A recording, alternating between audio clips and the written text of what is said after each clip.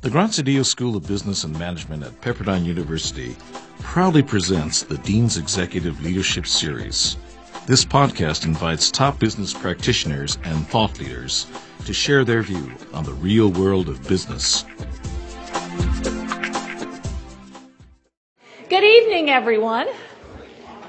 Welcome to the Dean's Executive Leadership Series. I see lots of familiar faces that have been with us this year for this series. It's been just wonderful. And we appreciate you coming back. And we have a great speaker tonight. I know it's going to be a wonderful experience for all of us. Just a couple of things I wanted to mention very briefly beforehand because we have lots of rich content tonight, and I want to make sure we get as much of that in as we can. Wanted to just remind you of a couple of things. Our next and last installment of the Dean's Executive Leadership Series is scheduled for May 22nd here, and it will feature Kawana Brown, who is with Magic Johnson Enterprises, and so that will be a wonderful experience, so I encourage you to come back and be a part of that as well on May 22nd. Also, as you came in, you received a copy of Directorship Magazine, and we shared that with you for two reasons. Well, three reasons. It's a great magazine. It has lots of wonderful information about directors and CEO issues. A second reason, it has a great article in it by our speaker tonight, Bill George, so you will enjoy reading that. And third, it has a page in it that describes the Directorship Boardroom Forum, New Rules of Board Effectiveness, that we are co-hosting with Directorship right here on the Drescher campus June 26th and 27th. So there's information in there about that. So we encourage you to look at that and see if that's something that might be appropriate for you to attend or to share with someone else that might be interested. So some wonderful things coming up at Pepperdine and in the Graziadio School. I want to also make one introduction before I introduce our speaker. Faye McClure is with us. Faye, stand up so they can see you. Faye is a member of our Board of Visitors. She is a Pepperdine alum of Seaver College, but most importantly tonight she's with Farmers Insurance Group, and they are the sponsors for the second year in a row of our Dean's Executive Leadership Series. So we really appreciate your ongoing support of this program, which is such a wonderful contribution to our community. So thank you very much. Well, it is with great pleasure that I introduce our speaker this evening. Bill George is a professor of management practice at Harvard Business School, where he teaches leadership and leadership development. He's also the author of best-selling books. The first one was Authentic Leadership, Rediscovering the Secrets to Creating Lasting Value, and then the book that you all have had the opportunity to purchase this evening, True North. And we'll have some discussions and conversation tonight about some of the things he talks about in those books. He is the former chairman and chief executive officer of Medtronic. He joined Medtronic in 1989 as president and chief operating officer and was elected chief executive officer in 1991. He served in that capacity through 2001 and was chair of the board from 1996 through 2002. Under his leadership, Medtronic's market capitalization grew, and listen to this very carefully and closely, grew from $1.1 billion to $60 billion, averaging 35% a year. He serves as a director of ExxonMobil, Goldman Sachs, Novartis, and the Carnegie Endowment for International Peace. He's also chairman of the Global Center for Leadership and Business Ethics. And as you can imagine, he's been honored in a number of ways through the years for his leadership and the work that he's done. He was Executive of the Year by the Academy of Management. He's been named Director of the Year by NACD. And in 2002, he was selected as one of the 25 most influential business people in the last 25 years by PBS Nightly News. But what I would say in terms of what he brings to us tonight, and certainly very consistent with who we are at the business school at Pepperdine as we seek to achieve our mission of developing value-centered leaders, he is also an exemplary, authentic leader, which he will talk to us about. And so it is a great pleasure to introduce to you Mr. Bill George.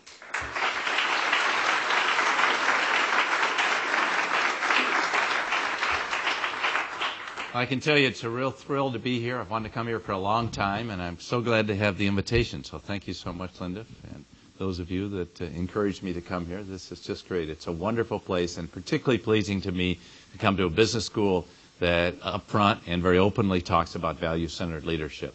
Because as you're going to hear from my comments, I think that's something we really need in our country, because I think we have big issues out there. I can also attest to the fact that there is life after being CEO. When I was elected CEO of Medtronic, I said, I felt in those days CEOs served too long. Today they serve too short. So I went to the board when I was elected before I took over and said 10 years is the maximum. I don't have a contract, don't want one, and you can fire me any time, but let's set a time now to be the maximum. That date came around, May 1st, 2001. Fortunately, Art Collins stepped up as my successor. And I said, what am I going to do now? I'm in my 50s. I sure don't want to retire. I'm a lousy golfer, so that's not how I want to spend my life. What am I going to do now? And so I went over to Switzerland, did a working sabbatical, and found I really loved teaching. I didn't know if I was any good at it, but I really loved it. I particularly loved working with MBAs, had a lot of exec ed, which I enjoyed too, and decided, this isn't all bad. And during that time, we started to see almost every week another corporation go down. Enron had gone down in the fall, but it was WorldCom, it was Tyco, it was Quest, it was HealthSouth. It was like a never-ending churn of companies getting in big trouble. And some very well-known companies where their people were not hauled off to jail, but they got in trouble, like Bristol Myers and Xerox and others. So, and I used to get calls to the media and saying, what do you think about this? And I said, why are you calling me? And they say, because no one will talk to us. And so I got concerned about that and called a number of CEOs and said, why don't you talk to the media? Because, you're not getting your side of the story out. They'll think everyone's like this. Well, they didn't, and we've had a tough 5-6 years. I think we're finally coming out of it. But in this process, we have breached the trust of the American people. And American people no longer trust business leaders. And that's not just a cause for concern. That's a formula for disaster. Because today, the Gallup poll says that although military and ministers are still ranked pretty high, only 22%, less than 1 in 4 Americans trust business leaders. The only thing lower are politicians at about 21%. And that's not anything to be proud of either. And so I always thought my generation, come out of the kids of the Kennedy era, we were actually going to do it better. And we wound up doing it worse. And I think if you see a bill like Sarbanes-Oxley, you see how the limits of capitalism can be pulled back. And it worries me a great deal because capitalism is built on trust. If you get a Medtronic defibrillator, you have no idea, and nor is your physician, what's really a quality product. You have to trust the manufacturer to make a quality product. Same as if you buy a car. If you work for a company and you devote your life and heart and soul, you expect your pension will be there. And if it's not there, that's a breach of trust. You also hopefully have trust in your leaders. If you don't, you're not going to give it your all. Same with an investment. I consider it a great compliment if you spend $1,000 buying Medtronic stock. That was an act of trust in the management to do well by your investment, give you a fair return. Society trusts capitalism, its particular form of economic engine, to give back to society through good jobs, through creating economic value, through good products and good services, and also to honor the issues that we have in our society. And if we don't do that, then we're going to see these privileges taken away like they were in Sarbanes-Oxley. So I think it's really important that we have leaders that can restore that trust. And that's why I went out to do this research project and to talk about what was necessary. And I feel strongly that leadership in this century is very, very different than it was in the last century. And we come out of an era where we think of, my father lost his job in the Depression. We had 2 world wars in our parents' generation, and we think of the great person lead us over the hill. Today, that is a totally flawed notion of leadership. But boards continue to point the all-powerful person on top. The media tends to venerate as though, a corporation of 30,000 people is represented by one person. Great corporations are represented by leaders at all levels throughout the company, even those that have no direct reports. And we need great leaders at all levels of companies and stop thinking about giving all the power to the person on top. I think we need a new model for leadership in the 21st century. Why do we need a new model? Well, we've been selecting leaders for the wrong reasons. We've been choosing leaders in the 90s for charisma instead of character. We've been choosing them for image instead of integrity. We've been choosing them for style instead of substance. So not surprisingly, we choose people for charisma, for image, and for style. Why are you surprised when you don't get character, integrity, and substance? And I think we need to rethink how we choose leaders. Business leaders, if you want to be charismatic, go in the media. But, it doesn't be the best criteria for being a business leader. People want the genuine you. That's what they want. And you think of the best leader you ever worked for, Wouldn't you like to be that kind of leader for your people? Isn't that what you'd like to be? I think that's what we need to have. Well, the reason leadership in the 21st century has to change is because the nature of people and organizations has changed. We don't have the apprenticeship model. The workers, if you want to call them that, the people in organizations know more about their jobs than their bosses do. People are not willing to stand in line for 10 to 20 years before they get chances to lead. They want to lead right now. And why shouldn't they? Why shouldn't we give them the opportunity to learn how to lead, to take on leadership roles right away?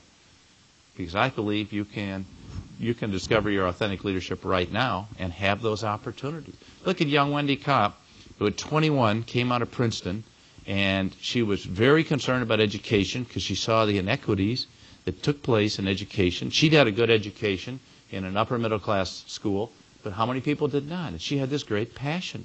And so she said, why can't everyone have a great education, and why don't we have a teacher corps to go into the schools? And she founded Teach for America. 5 years later, she almost went out of business.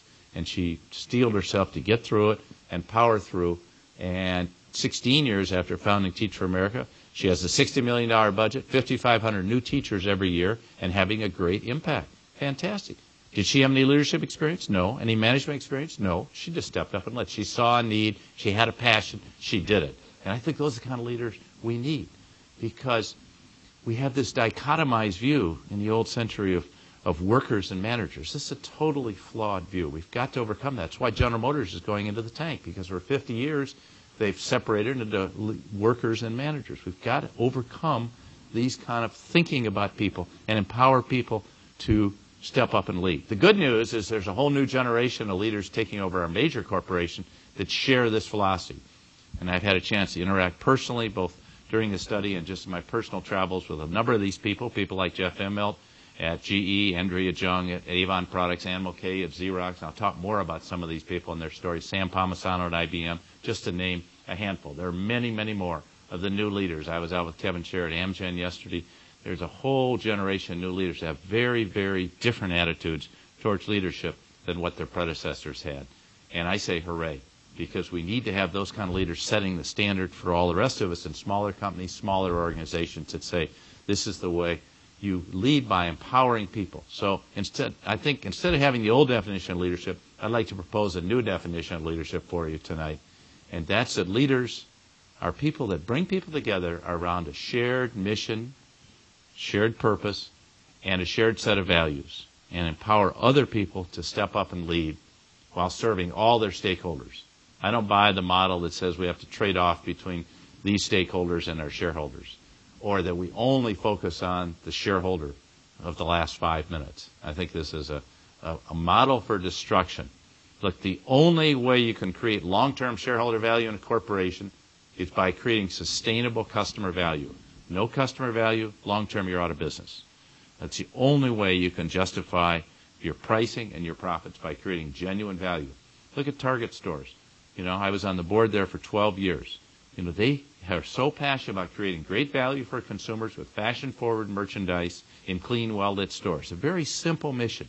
They aren't saving lives like Medtronic did. They got 300 people that believe in this mission. Very simple, and they try to convey that to people coming in the stores. Not a high-service store, but why have they been successful where Kmart's out of business? Because they have the motivation of their people. And that raises another point. One of the things we've done that's so wrong is we've taken the sense of meaning and significance away from people and organizations. Look, the vast majority of people in organizations are never going to be wealthy people, but they want to find meaning in their work. We all spend more time at our work than anything else we do in our lives. Don't we have a right to meaning and significance from our work? Shouldn't we claim that? Don't you have a right? Don't the people that work with you have that right? Yes, I think so. And I think we have a responsibility to give them those opportunities. By treating them like people that are just a cost of doing business, you're going to be out of business. People in the organization are the reason for the company's success. Look at Home Depot, okay? Under the former leader, they stripped out all the things that made it successful. All the plumbers and electricians, the layout specialists could help you do it yourself, okay? So you might as well go to Walmart, because you get a lot cheaper prices. They raised the profits. They doubled the profits, but they took the value out, and the market share has steadily declined for the last 6 years. the leader walks away with a $210 million package. Now, who would stand up in this room and say that's the capitalistic system? That's wrong. I don't hear anyone criticizing Bill Gates for making all the money, because everyone knows he did it with sweat equity, and he founded the company, and he created a sustainable model. Okay, they aren't growing as fast as they were, but it's a very sustainable model. It's not like WorldCom comes up and crashes. So I think we need to have a new model of leadership in this century. So we went out to try to answer the question at a group of us at Harvard Business School that I got to work with me, actually 3 colleagues, to answer the question, well, how do I become this kind of leader? How do I become an authentic leader? By the way, I defined it in my first book. It's not an unbiased sample. We talked to 125 people who we defined as authentic leaders who were also successful. And they were a wide range of age. We had a minimum of 15 per decade. So we had 15 in their 20s, 30s, 40s, all the way up through the elders. And about 28% women, 72% men, 8% American minorities, about 12% international citizens, and a real interesting group of people. It was interesting how common what they told us was. I thought, a lot of my colleagues said, why don't you find out, Bill, what the traits, characteristics of great leaders are, and see if you can solve this thing once and for all. So I had my research associate go through and study how many studies have been done. 1,400 studies have been done in the last 50 years trying to determine this, and not one of them was proven definitive. To that I say thank goodness. Because if there was a role model, how would you like for all your life trying to emulate someone else? Leadership is about being yourself. No one can ask any more from you than you're the best you can be. Kevin Shear, who's near here at Amgen, said he worked for Jack Welch in 1986. And he said in those days at GE there were 1,000 people trying to emulate Jack Welch. He said it was bad enough dealing with Jack every day, but to deal with 1,000 people trying to act like Jack, that was really bad. And so he said, leadership has many voices. You need to be who you are. No one can be authentic by trying to emulate someone else. And I really buy that. I think anyone can be authentic by trying to emulate someone else. And so we need to empower people to be who they are. Not to send them off to training classes that might do a remake and make them into kind of a standard company model. It won't work. And that's why a lot of young people don't want to work for big companies today, because they're afraid they're going to be made over into this model. They want to be who they are. And that's how you're going to get the best people. Otherwise, you're not going to attract the best people in organizations. So what we heard from people we talked to was very surprising, totally different. I remember a call to Dick Kovacevic, the CEO of Wells Fargo, who I've known for a long time, arguably the most successful commercial banker over the last 20 years in the United States. So I said, Dick, how have you made Wells Fargo so successful? He said, well, let me tell you what it's like. Think how he answered the question. Let me tell you what it's like as a kid growing up in Western Washington. He said, in my town there were no business people. The honored people were the teachers and the coaches. No one in my city had ever, or my little town, was a sawmill town. Sawmills going out of business. Not one person had ever been to college. That was my goal, let's go to college. He said, but I learned my leadership, not at Stanford Business School, where he finished near the top of his class. He said, I learned leadership on the athletic field. I learned in the corner grocery store. He said, yeah, I was a very good quarterback, but every day I would play sports from 11 to 18, from 2:30 to 5:30. I'd play sports. I'd rush home, grab a sandwich from my mom, and then go work in the corner grocery store to try to earn money for college from 6 to 9. In the summers, I worked full-time in the grocery store. What did I learn from that? Well, that's how I tried to model Wells Fargo. He said, if you were a quarterback, you had 11 quarterbacks on a team, you would lose every game. You need a diverse set of people around you that are better than you are in what they do. And that's what he tried to build the team with, that kind of strength at every position was better than he was. He also used that model of the corner grocery store to remake the old, if you will, full-service bank. Instead of a bank that takes the employees out because everything is automated, he tried to put them back in and offer you that full range of services in every town in the West, Midwest, and all the places where Wells Fargo has been successful. Howard Schultz tells a similar story. He goes back to when he was 7 years old, and he comes home, and his father is in a body cast. He slipped on the ice. He has a great job. He picks up dirty diapers. He slips on the ice. He gets fired. He loses his pension. He loses his health care. Mother's 7 months pregnant. She can't go to work. They have no money. And Howard's job as a 7-year-old is to fend off the bill collectors. He said, I saw my father have 30 rotten jobs in his life. My goal, when my father died, I finally realized that my goal was to create a company my father would be proud to work at. And that's why Starbucks became the first American company to offer health care to all of its employees, including part-time workers. And so we tried to model it after that. And you see that in the life story. Oprah Winfrey talks about what it was like to be sexually abused. But it wasn't until she was 36 she realized that she was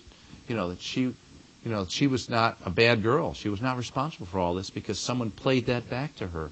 And she had this crucible. And she reframed her experience. And at that time, you can check the records, you'll see that's when her career took off because she decided it wasn't about being a celebrity, about having the #1 TV show. It was about enabling people to take responsibility for their lives. She said, the message is always the same in all my shows, magazine. You are solely responsible for your life. Take responsibility. Don't be a victim. Take responsibility for your life and make your life into what you want it to become. Again, going back to her life story. And so the life stories became very defining. We found most of our leaders at one point in time or another had gone through crucibles in their lives. They'd had searing experiences, or maybe they'd had a great mentor, or maybe they'd gotten feedback from someone, but they'd had a crucible. In my own life, I went through a series of crucibles, starting out with being the only child of a father who loved me a great deal, but he felt like he had failed in his career, and so he wanted me to do everything he couldn't do. So from age 3 on, the mantra is, don't be like me, son. Don't be like your father, son. But by the way, you could do what I never did. You could be CEO of a great company. He'd even name the companies: Coca-Cola, Procter & Gamble, IBM. Kind of a heavy trip for a little kid, right? Nothing to it, right? And so this is implanted in my brain. So I couldn't figure out why in my teenage years I wouldn't get elected to any leadership positions. And so finally in my senior year I stood for president of senior class and I got clobbered, lost 2-1. So I said, well, these guys in my high school don't like me, so I'm going off to college 800 miles away and start over. I ran for election 6 times and lost all 6 times. So finally a group of seniors pulled me aside and said, there's a reason why people don't want to follow you. It's because you're so eager to get ahead, you're so ambitious, you don't have any time for people, and that's why they don't want to follow you. Now that's easy to understand up here. It's very different to change your behavior. And so I worked on that for the next several years. And I felt I was making progress and things were going well in my life. And then I had 2 events in my mid-20s which really brought me to what you call the marrow of life and help you understand what is life all about. And I learned the hard way that life is not always fair. And I tell my students that, and I see a few eyes well up with tears because we go to these great schools thinking about life is always going to treat us fair, the best get ahead, good things happen to good people. Well, the reality is that bad things happen to good people. There's no guarantee in life. In fact, life is about dealing with what life presents you. And when I was 24, I got a call from my father saying my mother had died. And I was closer to my mother by far than anyone else in my life. It turned out I didn't even realize it because of the cross-gender thing, but she was the leader that I was trying to be like without even knowing it. She was my role model of how you live your life and how you treat other people. And then I spent a lot of time mourning her death, but really thinking about what do I want to do with my life. And 18 months later, I was engaged to be married, happy as could be, looking forward to my wedding. And 3 weeks to the day before I was to be married, my fiancée died of a malignant brain tumor. And one of the people who was there for me is here tonight, one of my roommates, Harley. And I came home one day to find beautiful August day, nice day like today, and all the curtains are pulled. And the guys pulled me aside and told me what had happened. And I was just totally devastated and felt totally alone. And had it not been for friends coming around me, I don't know if I'd gotten through it. But it really caused me to go deep and say, what do I want to do with my life? Because none of us in this room, none of us knows how long we have to live. How long. But at the end of the day, what do you want said about you at your funeral? The time to think about that is now. It's not when you get to be 80. That's too late. What do you want people to say about you at your funeral? Okay? Do you really want them to say that you made so much money that your granddaughter and your great-granddaughter never has to work a day in her life? Or do you want to say you left something behind for other people? You did a little good in the world. You helped raise a great family. Whatever. I think the time to think about those things is now. Then I had a final crucible, maybe not final, most recent. I was at Honeywell in the late 80s. Thought I was en route to be CEO. And was doing a series of turnarounds. And one day I was coming home on a beautiful day like today. And I looked at myself in the mirror. And for the first time, I acknowledged I was miserable.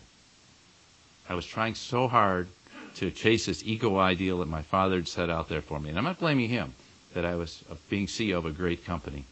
And I realized if I got to be CEO, I was going to still be miserable. You know, I was not happy in the work. I wasn't passionate about the business of the company. I wasn't excited about the military business. I wasn't excited about pipes down in the boiler room. And I went home and talked to my wife. And I said, you know, how do you see this? She said, well, I've been trying to tell you that for a year. You just didn't want to listen. Because you have this great power of denial. And it's true. But, you know, I had turned down Medtronic 3 times at that point. And over 10 years to be president, chief operating officer. It was a little company, grew up to a mid-sized company. And I think, honestly speaking, I kind of ignored the company because it didn't fit that idea of a great global company. But when I looked at it, it's a wonderful company, a wonderful mission, restoring people to full life and health. And as I talked to the founder, I said, yeah, this is where I should be. I don't need to be head of a, $20 billion company. You know, why not? A company's got 5,000 employees and $750 million in sales. We can do a lot of good. Well, we did a lot of good. I had no idea it was going to grow so far, so fast, and actually how much we could do. And it would grow up to be much bigger than my former company. But what was really important is I felt like the real bottom line for Medtronic is not the figures you heard, but we went from we were restoring 300,000 people a year to by the time that I left as chair of the board, 7 million. And that's the real message. 7 million new patients every year restored to full life and health. I was up at MiniMed today. It was 3,000 people doing diabetic work. It's amazing, the work they're doing to enable people to have full lives with type 1 diabetes. And to me, I found such fulfillment in that work. So we found that crucibles and life stories were very important because that's where people found their passion to lead. So when you ask people, what's the purpose of your leadership? I think it comes out of that. And if you're true to your story, according to the leaders we talk to, it doesn't have to be a terrible thing. It could be, a great mentor. It could be a feedback session. In fact, let me describe some of the things leaders told us are really important in developing as leaders. The first was gaining a level of self-awareness. Now, self-awareness is a very easy thing to say and a very hard thing to do. In fact, I think we spend much of our lives trying to understand ourselves better. The hardest thing to do is to understand yourself as others see you. We have a way of looking in the mirror in ourselves in the way we want to see ourselves. But the hardest thing to do is to take feedback. And there was one guy in our study, Doug Baker, that really struck us because he came back from Germany. He's 35 years old, and he thinks he's hot stuff. He's now running a subsidiary of his company in North Carolina. They just acquired this company, and he's going to change the world. So he said, okay, guys, we're going to have a 360-degree feedback process. I'm going to be the first to go through it, so you guys get to evaluate me first, and then everyone will evaluate you. So he got the feedback, and he said it was like somebody flashed a mirror at my absolute ugliest. The feedback told me that I was arrogant, conceited, pushing my own agenda, not interested in other people, just on the make. And so then I went off to the Center for Creative Leadership with 8 other people, and they looked at my feedback. After I'd been a really nice guy to them for 4 days, on the 5th day they came to me. And you know what they said? I thought they'd say, your people are full of it. You're really a great guy. They said exactly the same thing my people said. So at that point in time, like the guy that goes through AA, he went out to everyone and said, here's the feedback. I need your help. Will you help me? And from that feedback, he totally transformed his leadership. Today, he's a really outstanding leader of a $5 billion company called Ecolab. He made CEO after 9 years, very patient. And I think feedback, as Joel Peterson, who's a former chairman of Trammell Crow, said, feedback is a breakfast of champions. So I think the only way to gain self-awareness is take that feedback. The second thing is practicing your values under pressure. And are you prepared you don't really know what your values are until they're tested under pressure. John Huntsman, who is now head of Huntsman Chemical, he founded, very successful. In his late 20s, was working in the White House under President Richard Nixon, working for the very powerful chief of staff, Bob Haldeman. And Haldeman asked him one day, he said, there's this congressman out in California, Southern California, who's been opposing the president's initiatives. So, John, we want you to call this plant manager, here's this factory manager, we want you to place 10 workers, illegal immigrants, in this congressman's plant and then we're going to have federal agents come in. It's a sting operation. Will embarrass the congressman. So Haldeman called the plant manager. He said, sometimes we act without really thinking about what we're doing. After 15 minutes, my inner moral compass sunk in. And, I said to the plant manager, I don't want to play this game. Forget that I ever called. And he said, in that instant, I knew I was going back to Haldeman and I had to resign. Because for Haldeman, loyalty was everything. And I had just breached that loyalty. But later on, when I was facing potential bankruptcy as my company, I thought about that instance. I stayed true to my values then. I'm going to stay true to my values now. The third area is motivations. We all like promotions, salary increases, recognition of our peers, good grades in school, whatever. These are all extrinsic motivations. But that's nothing wrong with that. But if you don't balance that with intrinsic motivations, what are the intrinsic motivations you have? Is it building a great family, building a great company, empowering other people, mentoring people, helping someone in need, creating a product that helps other people, creating a service that makes people's day a little bit better? I think it's really important we balance our motivations. The fourth is your support team. And I think, leadership is very lonely. Whether you're leadership, regardless of the level, it's a lot of responsibility. And if you need a support team around you, the most important person in my life is my wife, Penny, because I know she's there for me, but she's also the person that gives me both the greatest guidance, because she holds a mirror up to my face and, is that the way you wanted to behave? She really keeps me on track of my true north, as we talk about in the book. And having that level of support, you need someone in your life, I think, that you can be totally gut level honest with. You can share everything. It can be your spouse, it can be your significant other, it can be your best friend, it can be your mentor, it can be a therapist. But you need someone with whom you can be totally honest. I also have the benefit of a men's group with whom I've been meeting for 30 years every Wednesday morning for an hour and a quarter. These guys, I know I can count on them. They don't look at me as because I'm a former CEO. They don't look at me as, they just are friends. And I know I can count on them. So 10 years ago when my wife had breast cancer and I was scared because of the early experiences I had, I was in denial that something could happen to her. I could go to these guys and I knew they'd be there for me. If you lose your job, you lose your family, you lose your reputation, I can tell you, you can count on the fingers of both hands how many people you can count on. Right now, you're successful. You think you have a ton of friends.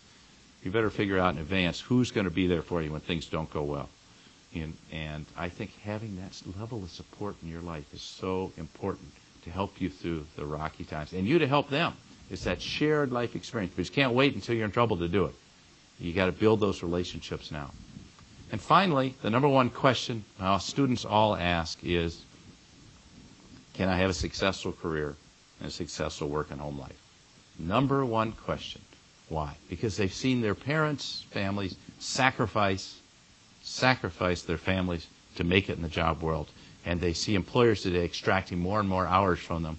Like one young man that we had dinner with the other night, his employer extracts 120 hours a week from him. Now tell me about your home life there, And I think we just have to know, when are you going to put boundaries on that? We have to put both psychological and real boundaries. And if not balance in your life, at least you have to know, how am I going to build my home life, my personal life, family life, my community life, as well as my work life. And that doesn't mean you aren't successful. It doesn't mean you devote a lot of time to your job. But never sell your soul to the man. Because once you sell your soul, you're not going to get it back. You may say, I'll sell it at 28 and I'll get it back at 40. It doesn't work like that. By that time, you're too far gone. Okay? You're too far gone. And so I like to think of an integrated life where I maintain integrity by being the same person in every environment I'm in. And this is hard for me. It wasn't until I was 34 I could kind of knock down some of those walls in this little house I built and be the same person at work, at home, in the community. And when you can do all those things, I think you can discover your authentic leadership. You don't have to be, you're never too old or too young. Like Wendy Kopp, you can step up and lead right now. My wife discovered leadership in her 50s after breast cancer, and she found she was a great empowering leader, even though she'd been trained by her mother to think girls aren't leaders. She's now become an excellent leader. She had it all along. You're never too old or too young to step up and lead. And so I'm urging everyone in the room to be that kind of leader and to empower other people around you to lead. Because when you are that authentic leader, and you can lead yourself, leading others is a lot easier. And it's all about empowering people to lead. It's not asking them to be perfect. It's about bringing people together around a common context, a shared set of values, and empowering them to lead. Ann Mulcahy took over the Xerox Corporation when it was bankrupt. She had zero financial background. She was what's called once by the New York Times the accidental CEO. But she took over Xerox with $18 billion in debt, bankruptcy people at their throats, and she got tutored by assistant treasurers. And Ann, though, was a remarkable person. You know what she did? She went out and she talked to the top 100 people in the company one-on-one. She said, look, it's going to be kind of rough around here. There's not going to be any bonuses, no salary. Will you support me? First 2 people quit. Said, fine, let's get on with it. The other 98 people stayed. And they went through a really tough time, but she knew she had her team with them, and she empowered every one of them to step up and lead around what's the purpose? To restore Xerox to a great corporation. And everyone knew that she bled for Xerox and really cared about it. And they joined in because she had built 25 years of relationships in that company. And everyone knew she's the real deal, that you could count on her and she'd be there. And she's now restored it to a great company. And I think she's shown she is a truly authentic leader.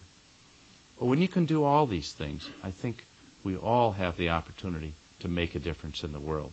And so my plea to you tonight is think about how you're going to make a difference in the world. At the end of the day, when you're on your, if you will, the end of your days and you're close to death and you have your family gathered around you, think now, what are you going to tell your granddaughter when she looks up at you and says, Grandma or Grandpa, what did you do to make a difference in the world?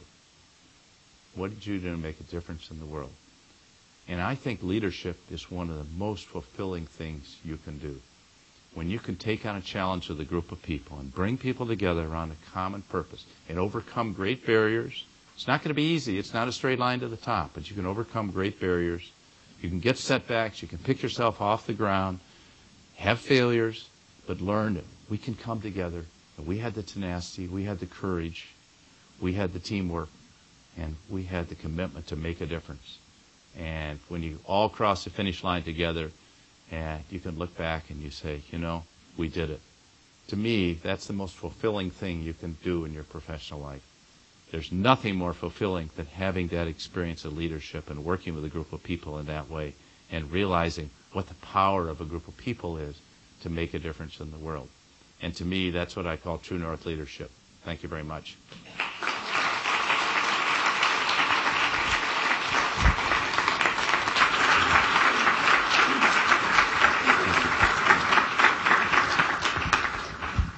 Well, thank you so much, Bill. That was fabulous. I hope you all enjoyed it as much as I did. He and I actually have already done one interview today, and we did a podcast, right. And we touched on some of those same issues. And so it was wonderful to hear them again and in a bit different context. But I'm going to spend a few minutes with Bill on a few follow-up questions to his remarks, and then we will also make sure we have time to open up to the audience, because I'm sure that all of you have lots of things you would like to ask Bill and pick his brain for more of the wisdom that he has to share with us.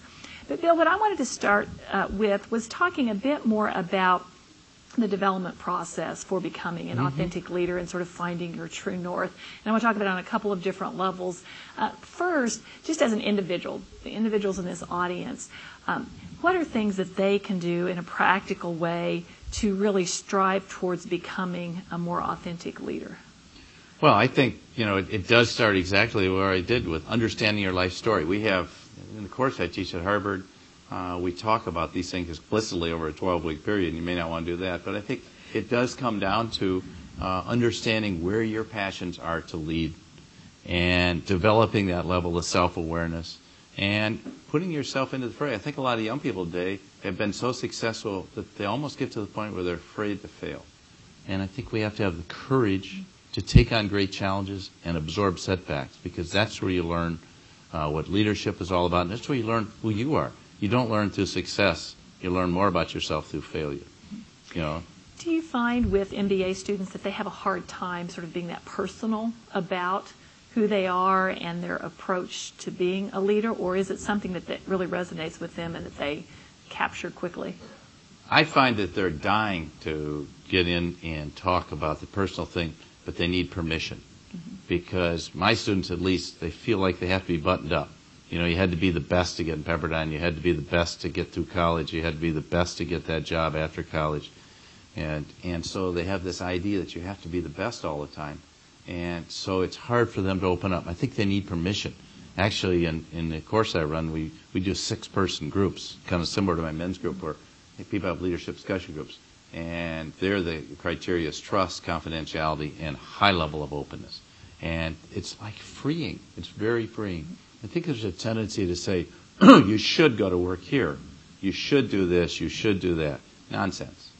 The only thing you should do is follow your heart and do what you want to do. If you want to go to nonprofit work, great. If you want to go to work in this area, and like one of my students did turn down fabulous offer from hedge funds and private equity, well over $200,000 to go to work at Lincoln Center and be in the theater field, because that's what her passion is. And I said, Kara, that's fantastic. And I just think we need to encourage much more of that. But I think there is a real hunger there to be who you are and not to try to present an image like you have to do with these recruiters, you have to do with the interviews with so many schools. One of the other things I noted in your book was a discussion about the role organizations play in developing authentic leaders. Mm-hmm. Talk a bit more just in terms of the organizations that we're all a part of. How do we develop those? What kinds of things can organizations do to provide empowerment opportunities so that people have the opportunity to sort of practice and experience? Well, if there's one thing organizations need to do, it's need to change their approach to leadership development. It's been basically socialization around company norms and trying to fix your weaknesses. And there's a whole new movement around positive psychology. Mikhail Csikszentmihalyi, who's based here, I had dinner with Marty Seligman the other day, much more of the positive psychology. But if you can, Marcus Buckingham's written about this, if you can build on your strengths and minimize your weaknesses, you're going to be much more successful than spending all your time trying to fix your weaknesses. Because in so doing, it's like your strengths and weaknesses are two sides of the same coin. Like I tend to ask very challenging questions. That actually helps me, but if too strong, it becomes a negative. So people say, Bill, you ask too challenging questions. Why don't you just sit back and be laid back and not say anything for an hour? Then I will, quote, fix that weakness, and I won't be as effective as I could be. So I think a lot of the work in leadership development in the 80s and 90s was basically flawed, fundamentally flawed. It took you away from being authentic and tried to socialize you into the normative person. If you look at great leaders, there are 3 standard deviations outside the norm. Don't think that Jack Welch was in the norm of GE. They're way outside, and so we need to let people be who they are. And so I think there's some really good work starting to go on in leadership development to get at things like core values, core beliefs, and core purpose, and the much more personal side, leadership within. And that's what I think we should be moving in that direction. Related to that, talk a little bit about your philosophy of succession planning, particularly at the CEO level, and what corporate boards need to be doing in that regard. Well, you see it in this directorship article, but corporate boards have failed. Let's be honest. They have totally failed. The one thing you can influence a corporation is selection of leadership. Look, I sit on the board of Goldman Sachs, and I go to audit committee meetings for 4 hours at a time. Do you really think I understand what goes into 10,000 trades? Are you kidding me? Do you think I am confident that there's no fraud in those trades? No, I trust the people presenting it. They could fool me, but it's choosing the right people that have the right values, the right level of trust. Boards need to spend a lot of time on that, not saying, oh, how can we go find somebody from another industry to come in here and run our company, or some hero from another company. That's wrong. The reason Xerox got in bankruptcy is because they brought in a CEO from outside that came from IBM who didn't have a clue about how to lead people. And he tried to make Xerox an IBM, and Xerox was a totally different company, different business model. Well, I just think that boards have failed to do their jobs, but they need to get on with that task of building leadership, not just at the top, but at all levels, building a leadership culture and getting to know the people in the organization. On the Goldman Sachs board, we meet people at all levels of the organization all the time. They'll have dinners, lunches, receptions, whatever. And I don't get to know them intimately, but at least you have a sense of interacting, mingling, what's coming up in this organization. Very important. And you've clearly had experience now at a business school teaching. So what can business schools do more effectively to help develop this pipeline of authentic leaders? The recruiters want you to develop people that can come read spreadsheets, that are really great at running the discounted cash flow model, know how about options pricing models and all that, and you can make a heck of a lot of money, and you have great skills to do that, and you'll be obsolete in 5 years, maybe 3 years. Okay, you make a lot of money for 3 years to be obsolete. I think business schools need to teach life skills, capabilities. For better or for worse, the average student who's going to graduate her MBA or his MBA from Pepperdine is going to change jobs 6 to 8 times. Companies, not jobs, companies 6 to 8 times in their lifetime. So it's not like the old days, you go to work for 40 years and retire and go play golf.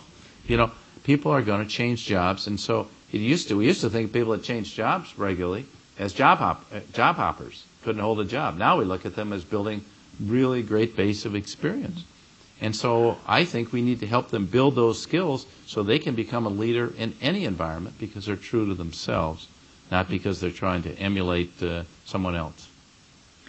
As I heard you talk about your experience at Medtronic and the way your passion sort of came out in that experience and leading that organization, one of the things that I noted in the way you described that was the way in which that opportunity allowed you to create value from a business perspective, but also to create value from a social perspective. How important do you think that is for organizations? And are there only certain kinds of organizations that have the ability to do that? Well, I think all organizations, I think, back to my Target example, you can create great values for people. There's nothing wrong with that. There's nothing wrong with Wells Fargo creating a great, secure financial future for people. There's nothing wrong with doing that. I think that's a great calling, too. You don't have to save lives. Organizations, and this, I want to go off a little bit. Milton Friedman wrote this famous essay in which he said anyone who worries about the environment, about affirmative action, or gives away company money to philanthropy is practicing, these are the words, pure, unadulterated socialism. This is nonsense. Corporations ought to engage in helping their communities. They ought to engage in issues passion. We started a program in 1989 at Medtronic when I joined the company in 1990 called Science and Technology Are Rewarding. What was it aimed at? K through 12 science and math education. Teach for America now is a big program they're doing that. We need to support these kind of programs. We need to support programs in education. Otherwise, our employees are not going to be well educated, or no one's going to want to come to our community because there aren't any good schools.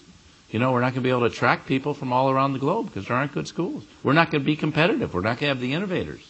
It's not just about having the geniuses that try to go to the elite schools. It's about having everyone who works in your company. You can't have a company like I visited today in Medtronic at 3,000 employees. They're all geniuses. In fact, it'd be totally dysfunctional if it was. You need to have people that are well educated, though. You can't afford to have a lot of people that aren't educated. And so I think we need to provide that kind of base. But we need to worry about health care issues. Mm-hmm. It's not sufficient when General Motors, who gives everything away in health care, then says, let the government take it over. This is nonsense. You need to think about health care of your employees. I want health care of my employees. I want them on the job every day, fully productive. They don't want to be sick at home. I want to create a system where they can have secure health care. And if their kids get sick, that there's sick child care. I don't care what it is. So I just think business people, this is consistent with creating long-term shareholder value. It may not be the best thing for the shareholder of the last 5 minutes, but it is long-term shareholder value. Look at the great value creators. They all practice this way. Along those lines of the role of business in some of these important issues, you're on the board for the Carnegie Endowment for International Peace. Mm-hmm. What role does business play at that level in international issues, particularly issues of world peace and hunger and other sorts of things? I mean, the examples you gave were on, probably more local, national level. Talk about that, particularly given your experience on that board. Well, you're going to get into my political biases, so I'll be open and share them with you. Everyone talks about the Chinese becoming a great threat.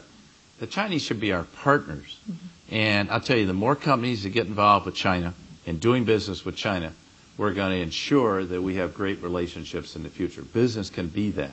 I taught a group of Chinese executives last fall in Chinese, simultaneously translated because I don't speak Chinese. These people are as much capitalists as anyone in this room. They really are. But they operate within a totally different political system. But I tell you, what's going to happen is that political system will erode its power as capitalism grows up and it becomes a more powerful force around the world, which it is. And we need to, as business people, we can spread that. We can take our products, services, and capabilities there. Mm-hmm. And I think that's good. I'm not a unilateralist. I believe in creating relationships at all levels between nations and people. That's the best way to have peace. It's the old cliche, why, sorry if I offend any of the Japanese in the room, but the question is, why the Japanese haven't bombed Pearl Harbor? It's because they own it, right? Well, if we have relationships, everyone talks about the problems in the American automobile industry. I don't see that BMW and Toyota are having great problems with producing automobiles in this country. They seem to have figured it out. Why can't the American company? That's leadership. Toyota has great leadership, top to bottom. They made it to the third most admired company in Fortune's list. Of all the thousands of companies Fortune surveyed, Toyota's the third most admired company. Well, they're not an American company at all. Well, I've got to leave time for our audience to ask questions, so I'm going to close with one last question that relates to kind of the comments you were talking about at the very end of your remarks. So at the end of your life, when you're laying there in bed and your family's around you and your granddaughter comes up to you and asks you what you've done to make a difference in your life, what do you want to be able to tell your granddaughter? This is hard because this is immodest. I tell you, I'd like to tell. I'm not quite there yet, I hope, knock on wood. But first of all, that I come from a very small family, and we built a family where there's a legacy that can be carried on through generations. We've taken about a third of our net worth and put it into a family foundation. At the end of the day, none of it's going to our kids. It's going into the family foundation to try to reach out and improve health care and improve leadership, improve spirituality, and improve education, those four areas where my wife is running a family foundation, by the way. And in fact, she's meeting with the Dalai Lama today as we speak right now, 8:30 in the morning in Dharamsala, India, in a small group, about 30 people. So she's having a very meaningful experience.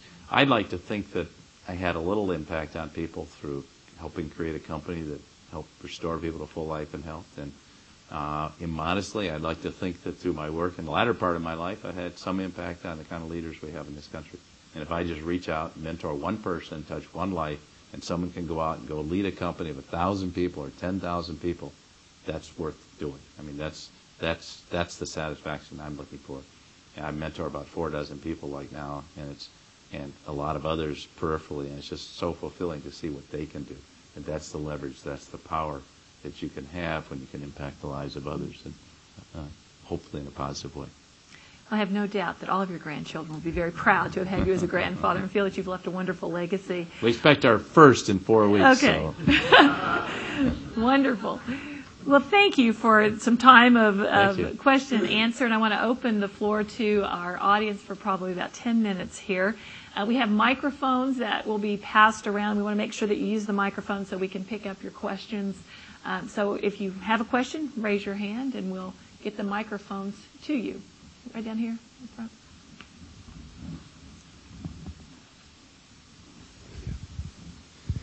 Bill, you mentioned one of the 4 things was spirituality. How has spirituality and faith been a part of kind of shaping your perspective on leadership, or as a form of strength and inspiration?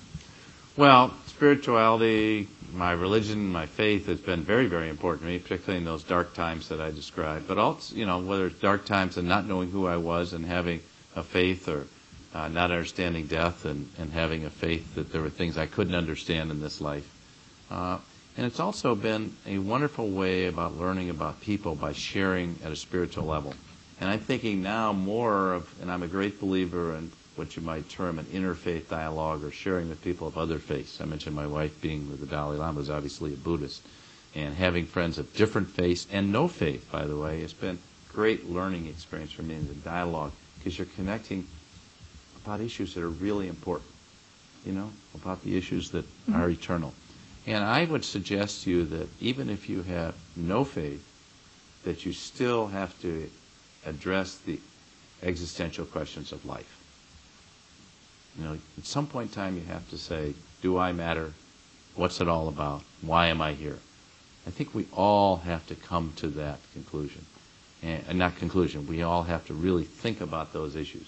There's no time like the present to start thinking about it. But if we can share in that dialogue, that discussion, I think we bond in a unique way that we never do through pure intellectual ideas. And so we support a program called Speaking of Faith on Minnesota Public Radio that goes nationally now, and it's carried on 300 stations of public radio. But that program is a wonderful exploration of people of different faiths. And I think sometimes religion, talking about peace, has separated people rather than bringing them together. And that's a great worry to me, to see the separation that's taken place. And I think more of us need to speak out and say, let's use this not as a way of separating ourselves, let's use it as a way to bond and respect differences. This is a follow-up to that as we're moving the microphone. I think we've got a question here, so we'll get you the microphone while we're doing that. Let me ask as a follow-up, how common among the life stories of the people that you interviewed were issues of sort of faith and spirituality as significant factors in their life experience or their life story that influence their leadership? Well, I think they're very common. We didn't try to play it up because I was a little concerned the book would, I want it to be viewed by people who have no faith, who are very secular, and so it can be widely read. Right. And so it's certainly not a book that's trying to proselytize in any way. Really refractory to that. But yeah, I think in people's lives, these issues came very much to the fore, and they were quite willing to share how important that had been at different points in their lives. Very, very much. Yes. Thank you very much for coming. I'm currently a first-year student here at Pepperdine University, and your talk of long-term shareholder value and authentic leadership really, really resonated with me. As you were discussing that, I started thinking about some of the systemic issues that seem to make authentic leadership and long-term shareholder value very difficult in this business environment. And I was wondering if you could address that, in particular, what the street does. If you don't make your earnings, right, stock plummets. And how do you encourage authentic leadership more than just on that one-to-one personal interaction? I mean, how do you create a system where authentic leadership is actually valued? Boy, I've tried. I'll tell you, I never could get across stock market all the time in Medtronic that leadership mattered. They just couldn't get any idea that the leadership company mattered at all. And I think there's a collision of forces, to be honest, out there, because between the transaction people, the people who want to create events, whether it's a sale of a company, a dismantling of a company, a sale of a division, a quick turn in stock that causes it to pop or causes it to go down. And, I found half the people that came to my meetings were short sellers that would rather see Medtronic go down than up. And I'm not going to cater to those folks. But I'm really not going to cater to the short-term shareholders either, or somebody that buys up 1% of the stock and thinks they own it. I worry about this a lot. And the holding periods of stocks has come from 8 years to 5 months. That means your shareholders are turning over more than twice a year. And obviously, within that, there's a lot of very short-term holders. And yeah, they want a little bump. And I just think one of the reasons I wrote the book is I think leaders need to stand in the face of that, like Andrea Jung did, and said, we had a little bump here in October 05, and the company only grew 5%, not bad for most companies, and the earnings were flat. Stock went down 30%. She said, I'm suspending earnings guidance. I'm going to take a lot of costs out and not giving any of it back in the profit line. We're going to put it into putting 1 million people in China and really gun up our business so we can sustain our growth long term. I think that's a very courageous act. And I think the ability to do that. When I talk about Sam Palmisano or Jeff Immelt being good leaders, I get thrown back in my face. Yeah, but they haven't grown their shareholder value. I said, you wait and see. They're doing things for the long term. 10 years, this is a 10, 15-year plan. They're going to build great companies. You watch and see. You can't do it overnight. But I do see a collision of forces, and I think it's very, very worrisome that there's not much recognition that leadership matters inside corporate, because people want transactions. Remember, they're making money on fees a lot of times. I used to say cynically that a lot of the people, all the people covering Medtronic, the stock went from $1.27 to $55 a share. They made, and you held your shares, they made nothing. They got no fees for doing that, because they made fees on transaction. The holders made a heck of a lot of money. And I used to think, if you can just hang on to the stock, because that's where the great gains are. But it worries me a lot. I haven't quite written a book on it, but I have very strong views. We have a question back here. Hi, thank you for having me here and then letting me ask a question. I'm a current student, MBA student, and I recently came to the United States. You mentioned that most of the example you mentioned about leadership, they were top-level executives or they were holding high position in the companies. How leadership is related to the position, or is it really related to the position, or can people without holding high position in the companies can be attempting leadership? Absolutely. That's the whole message I'm trying to deliver, and maybe I should use more mid-career and early career examples of people that had courage to face issues. Sometimes it's harder for them to talk about it when they're in a crucible or in a difficult time in their late 30s. But those are very, very important times, because I think everyone in their career hits the wall at one point in time or another. And, I had this mythical image when I got out of business school. I was going from here right straight to CEO, like on a straight line, like I was taking the Swiss Railway, and nothing would cause it to be late, and that's the biggest myth that's out there. And I think your point's well taken. Yes, we want people at all levels need to be empowered to lead, and these issues are very, very relevant to them. One of the people in the book, Jamie Irick, was ready to quit. He was working for a security division, GE out here. He had a bad boss, and it was, very, very rough on him in some unfair ways, and he was ready to quit. And he called me up because I've been mentoring. I said, hang in there, Jamie, don't quit yet. Stay with it. You'll have another boss soon. So his mentor, who was fairly high up in GE, saw that he was ready to move to a new opportunity. They gave him a $50 million division down in Florida to run. And he kind of powered through that difficult time, which was a good learning experience. Now he's running a $50 million business. He has a chance to prove he can do it. Jamie's 32. And there are a lot of people like that that are getting opportunities. And I think corporate leaders ought to give them more of those opportunities. So thanks for your question. We're going to bring the mic down here. And then, okay. Go ahead. I have a question. If you and I were sitting at a table, we were interviewing for the first time, what question would you ask me to discover my authentic leadership? Tell me about your story. What's really important to you? Where do you find your passions? What's been important in your life that's influenced you to this point? What are the most important things? Bill, your students are so lucky to have you because you speak from real life experience.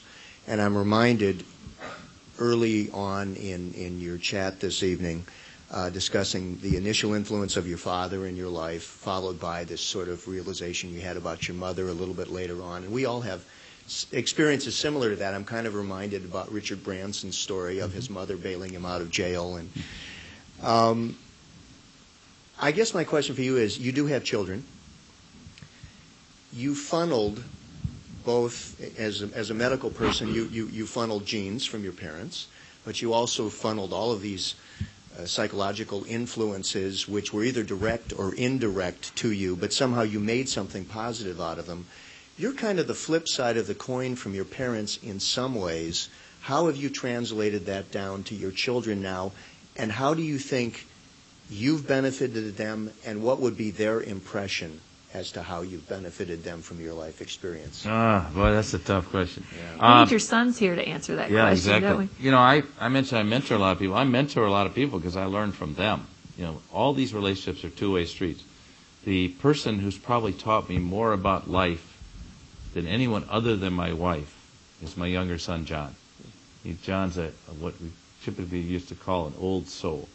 And he's a very wise person. So ever since he's been 4 and 5 and 6 and 8, I've been learning about life from John. John knows how to live, and I'm trying to learn how to live like John knows how to live. And like, for instance, John, when he got admitted to medical school, 5 medical schools, he never thought he'd get in one. We were trying to figure out where he could go if he couldn't get to medical school. And he got into 5 schools, and the day he got into the school he chose, which was Duke, he wrote the dean a letter and said, I'm going to defer a year. I'm going to spend a year in Kathmandu. I want to look at Eastern medicine, Eastern spirituality, and I want to nourish my soul before I go into this grind. And he did. And he got so much out of that. I never had the courage to do that. I think that's just wonderful that he did that. My older son has been following more in my footsteps. I keep saying, Jeff, you don't have to do that. And because it's a tough burden to carry. I'm not trying to put anything on him. Not saying, Jeff, be a CEO. Just follow your heart. And but I think we do set standards for our offspring, and some good and some bad. And so it's a really hard thing not to do that. And I've always tried to, I got a lot of criticism of the way that, from my wife and from others, about the way I raised my older son, because he was a strong-willed kid, and I gave him a lot of rope. But now I'm glad I did, because he never turned into a rebel. And so he's facing some wonderful challenges living in Switzerland right now. It would be very hard for you to say something like, I don't want you to grow up like me. Well, that's a hard one. I said follow your heart, You don't have to do what I did. But if that's what you choose, like I tried like heck to get him to go to a business school other than Harvard, because that's where I went. And I particularly worked on him to go to Stanford. And no sense, I didn't know as much about Pepperdine. That's then, right. Well, But he said, Dad, here's how I want to go there. I said, okay, if that's what you want to do, go for it, So. I have a strong-willed child, so I'll probably be calling you for some advice. It's a challenge. Other questions? Okay, let's do one here, and then we'll have those conclude.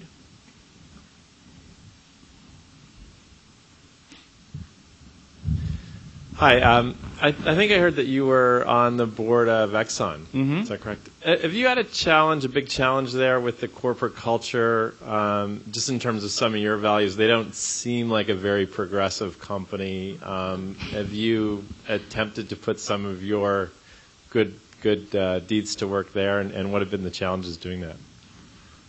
Well, the honest answer is I held off for 2 years before I decided to go on the board, and I turned it down at one point. And I got some advice to turn it down for the reasons you're alluding to. And the more I looked into it, the more I thought about it, the more I thought, hey, this is an important company. It was going through a major CEO change, and when I went on the board, there were only 4 board members, now only 3 board members that were going to be around after 2 years. So there's a whole group of board members going off in the coming year. And I've seen, first of all, I think of all the organizations I've ever looked at in my life, Exxon is the best run internal organization. It's amazing. And everything you touch is so well run. It's a very traditional, very conservative company, and they don't change fast. But under the new leadership, I think they repositioned themselves significantly with regard to a lot of the external issues. And I was very concerned that they were way outside the parameters. Something like global warming, that they were way outside, and I think they've moved now to the center of the discussion and acknowledge, if you read their statements, that greenhouse gases do exist. They create a lot of carbon dioxide. It's causing real harm in the atmosphere. Now let's talk about how we can deal with it. And I think they are still an oil and gas company. They're spending several $100 million at Stanford on renewables, but that's still a drop in the bucket for them. Long way to go. But I think you'll see them doing a lot of good things. The foundation gives away $150 million a year and doing a lot of good things. So I think the company has the potential to do a lot of great things.